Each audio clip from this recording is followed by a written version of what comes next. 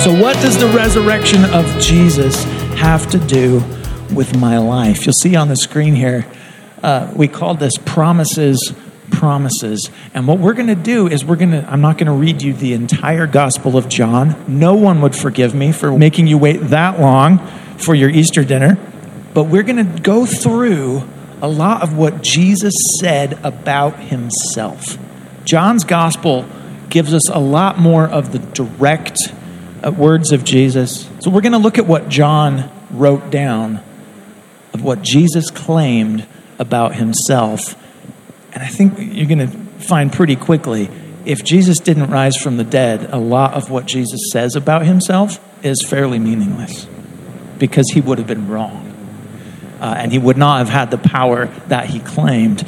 So in a little bit, we're going to get through, just go through a list, and you're going to see them on the screen. And I promise, it's dangerous when I make promises like this. I promise I'm not going to preach every one of them. Here's the deal, you guys. Jesus' sacrifice. So what?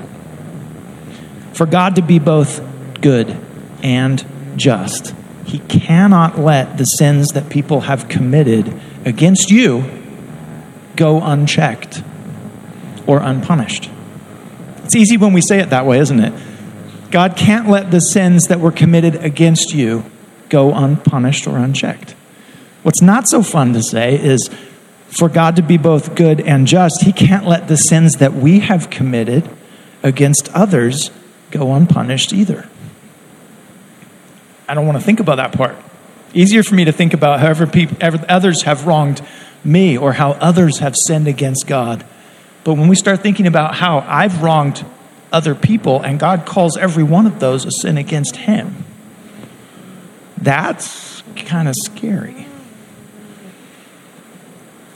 Romans 6:23 says the wages of sin is death, but the free gift of God is eternal life in Christ Jesus our Lord. The wages have to be paid, though. The wages of sin is death. They have to be paid to someone. So the question is, do you want to get paid the wages of the wages of sin, or would you prefer someone else receive those wages? I don't want to get paid my wages, the wages for my sin. I don't want that. So a perfect, sinless sacrifice was given in our place. Jesus became the perfect, sinless sacrifice. This was God's plan from the beginning. Knowing sin would enter the world, knowing the world and we would be destroyed unless he intervened. So Jesus, who is God the Son, willingly came to this earth, leaving heaven to enter his creation and save his creation, including us. Every person who will trust in him. Every person. It doesn't matter what you've done, how bad you think you are. John, if you knew what I've done in my life, if you knew the ways I have sinned against other people, you would never say to me that this includes me. And yet, Jesus says, yes, it does. It includes every one of us who will trust in him. Romans 3:23 says, for all have sinned, every one of us, and fall short of the glory of God, and are justified by his grace as a gift through the redemption that is in Christ Jesus, whom God put forward as a propitiation. That basically means an atoning sacrifice. It's one of those fancy words. Propitiation, an atoning sacrifice by his blood to be received by faith, so that he might be just and the justifier of the one who has faith in Jesus. This is how God can be both just and good toward you, good toward me. So the resurrection. So what? Okay, Paul, the apostle to the nations, said God will judge all of creation by a man whom he has appointed. And of this he has given assurance to all by raising him from the dead. That's in Acts 17:31, Paul preaching. The assurance that God is going to do this through Jesus is that he raised him from the dead. Luke's gospel says, thus it is written that the Christ, the Messiah, should suffer and on the third day rise from the dead, and that repentance and forgiveness of sins should be proclaimed in his name to all nations, beginning from Jerusalem. So the good news started there, but is spread and continues to spread today to all nations. So is Jesus really the Christ? Is he really the Messiah? I would agree with you. Yes. Let's see what Jesus has to say. So we're going to begin with a big old list. Jesus claimed to be. Now this is where the promise, and I'm going to do my best. Hopefully we don't get to the end and you say, promises. Jesus claimed to be the one who must be lifted up. That means crucified. That whoever believes in him may have eternal life. John 3:14. The one who could and would make us never thirst again. I'm not going to read every one of these verses. They'll pop up there at the end, but that'll save a little time. The one in whom the Father had entrusted all judgment with the intent that all would honor Jesus. Jesus said this about himself. The one whose word brings eternal life. The prophesied Son of Man of the Old Testament with authority to execute judgment. The one whose voice would call all who have died to either a resurrection of life or a resurrection of judgment. Jesus claimed to be the one Moses wrote about. The bread of life who came down from heaven, in whom we'll never hunger or thirst. He's talking about spiritual hunger or thirst. The one who would not lose anything or anyone the Father gives him, but raise him up on the last day. That one's worth tracking down in your Bible, underlining it. He will not lose anyone the Father gives him, but raise him up on the last day. The one whose very words are spirit and life. The one who would cause rivers of living water to flow from our hearts. And then John tells us also that he's speaking about the Spirit of God. Rivers of living water are going to flow from us. And Jesus is the cause. Jesus claimed to be the light of the world. He claimed to be sent from the Father, from above, not of this world. And he says, unless you believe that I am he, you will die in your sins. How could you say that, Jesus? And yet he did. Unless you believe I'm the one, you die in your sins. He claimed to be the Son of God who could set us free from sin. The one whose word would keep us from death. And we're talking about spiritual death. Not that we won't die, but that we will be raised to new life with Christ. Okay. The door whom we can enter and be saved and find abundant life. The one who would lay down his life for us rather than save his own life. He claimed to be the one who could lay down his life and have the authority to take it up again. That no one could take his life unless he allowed it to happen.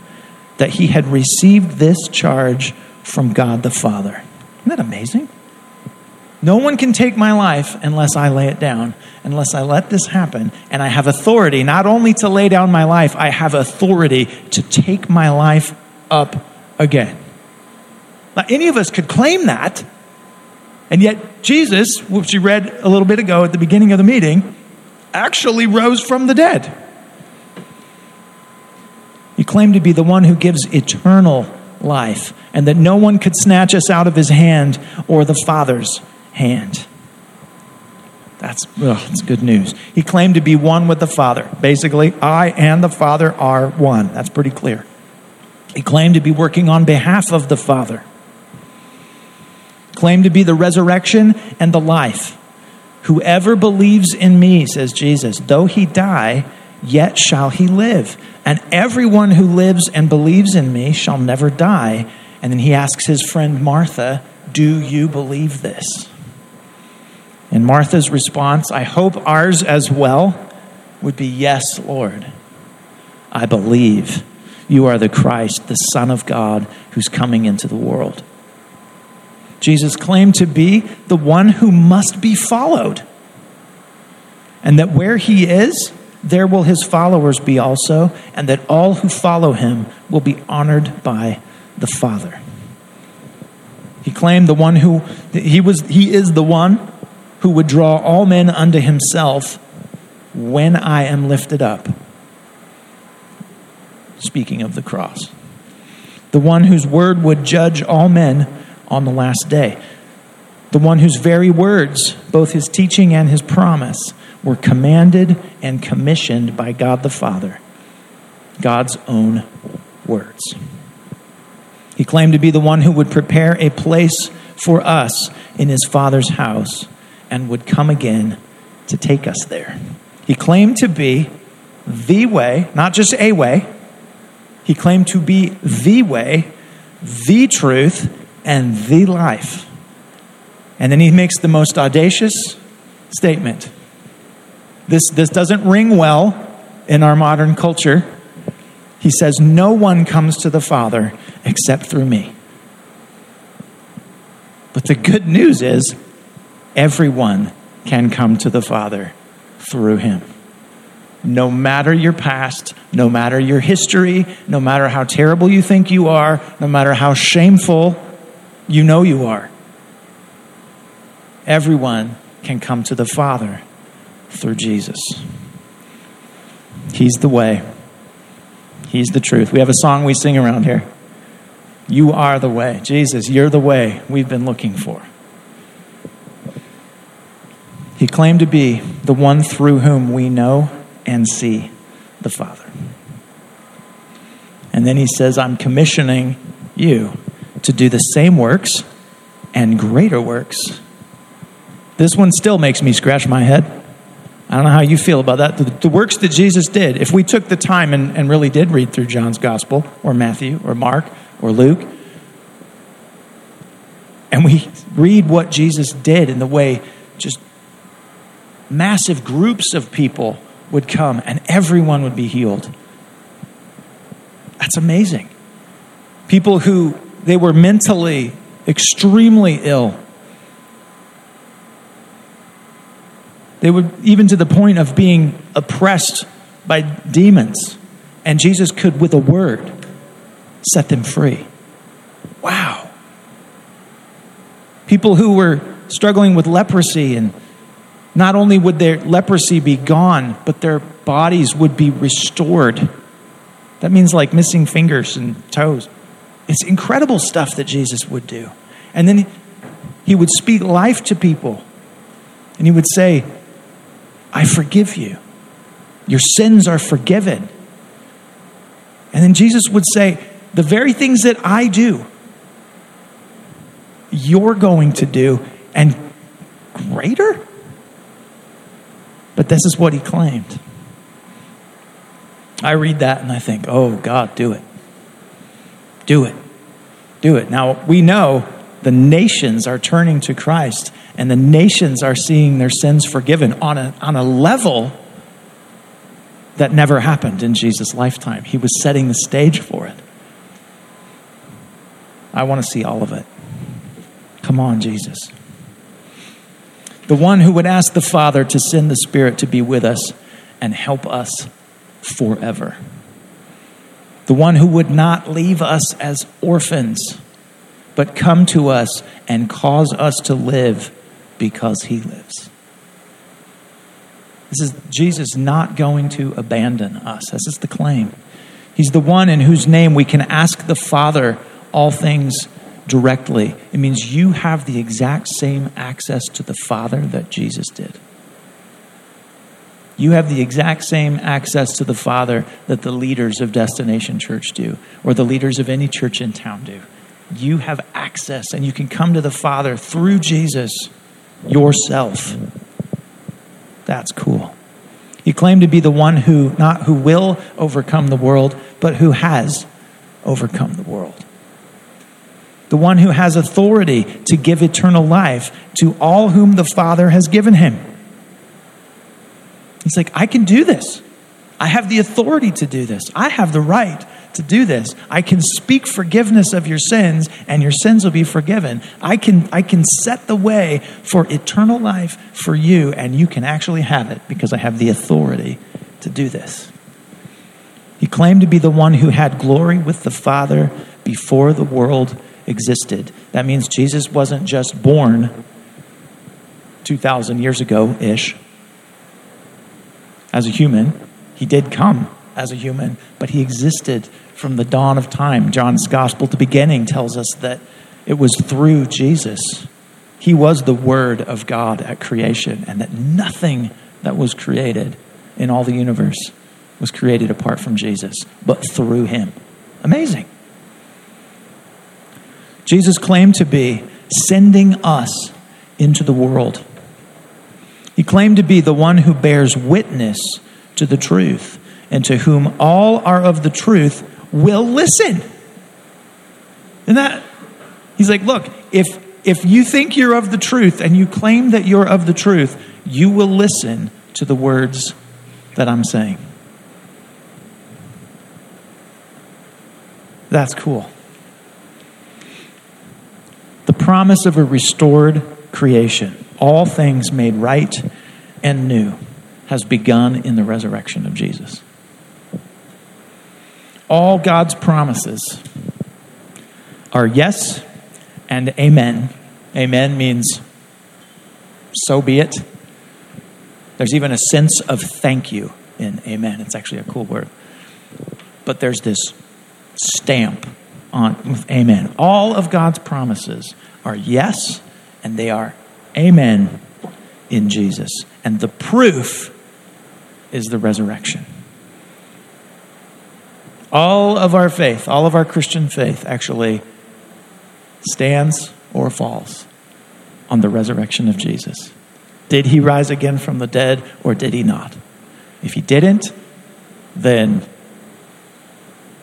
we should go do something else and enjoy your chocolate bunnies. I mean, you can enjoy your chocolate bunnies anyway. I will. But the proof that Jesus is all of these things he claimed to be, and all that he claimed he could do, is in the resurrection.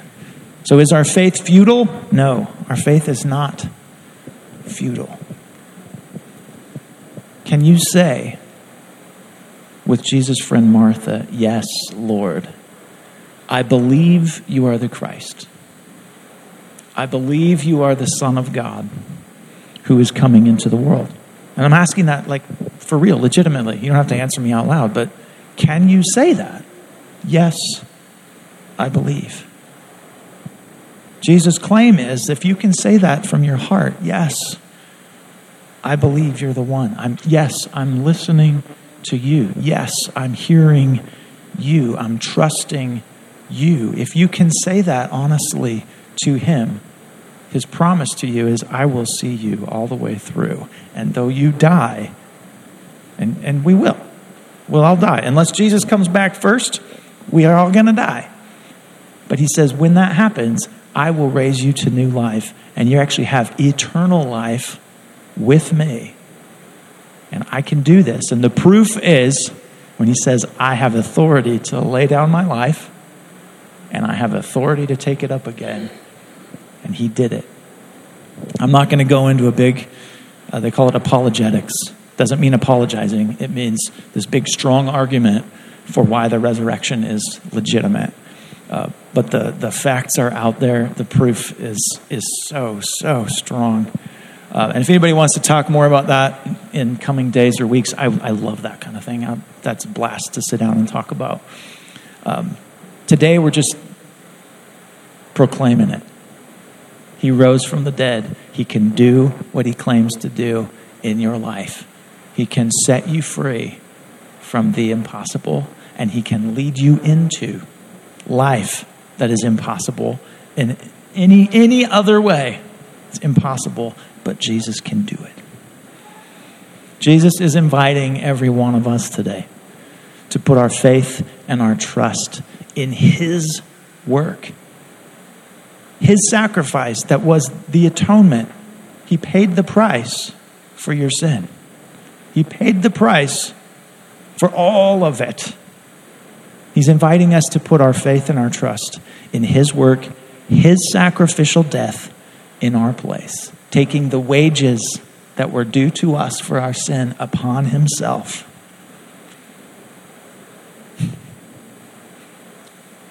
He invites us to put our faith in him, in his resurrection, his victory over all sin and death. In Christ, hell has lost, and God has won. So what? So what, right? Promises, promises. So what? Well, your wages have been paid and received by God himself. In Christ, all who believe can now receive the reward Jesus eternally possesses, and that's this: life everlasting in perfect relationship with God the Father and his family. This is all available for you and me, promised to us through Christ. If you're willing, I'm going to pray this prayer, and I'd invite you to pray it with me. Lord, can this be true? Can I be forgiven and counted worthy of everlasting life with you? I confess that I'm a sinner, and I need your forgiveness and your salvation. I believe that you paid and received the wages for my sin, the punishment that I deserved, and you died in my place. If you can, if you're willing, just say it to the Lord. I believe this. I believe you did this. I believe you died in my place. I believe you purchased my life and my salvation through your own love and with your own blood. Jesus, you proved your love for me and for all who would believe. You rose again, victorious over all my sin and over all the powers of hell and over the very grave itself. Now, this is important. We don't pray this flippantly. Jesus, because of your grace toward me, I choose to trust you. And I choose to follow you. My life is yours. By your grace, I turn from my own sinful ways to walk in yours. Thank you for choosing me, for loving me, for saving me, and for declaring me yours forever. Thank you for making me a part of your family, your people, your church. Now, Jesus, we just ask together, may our lives honor you together, and may we declare your victory forever.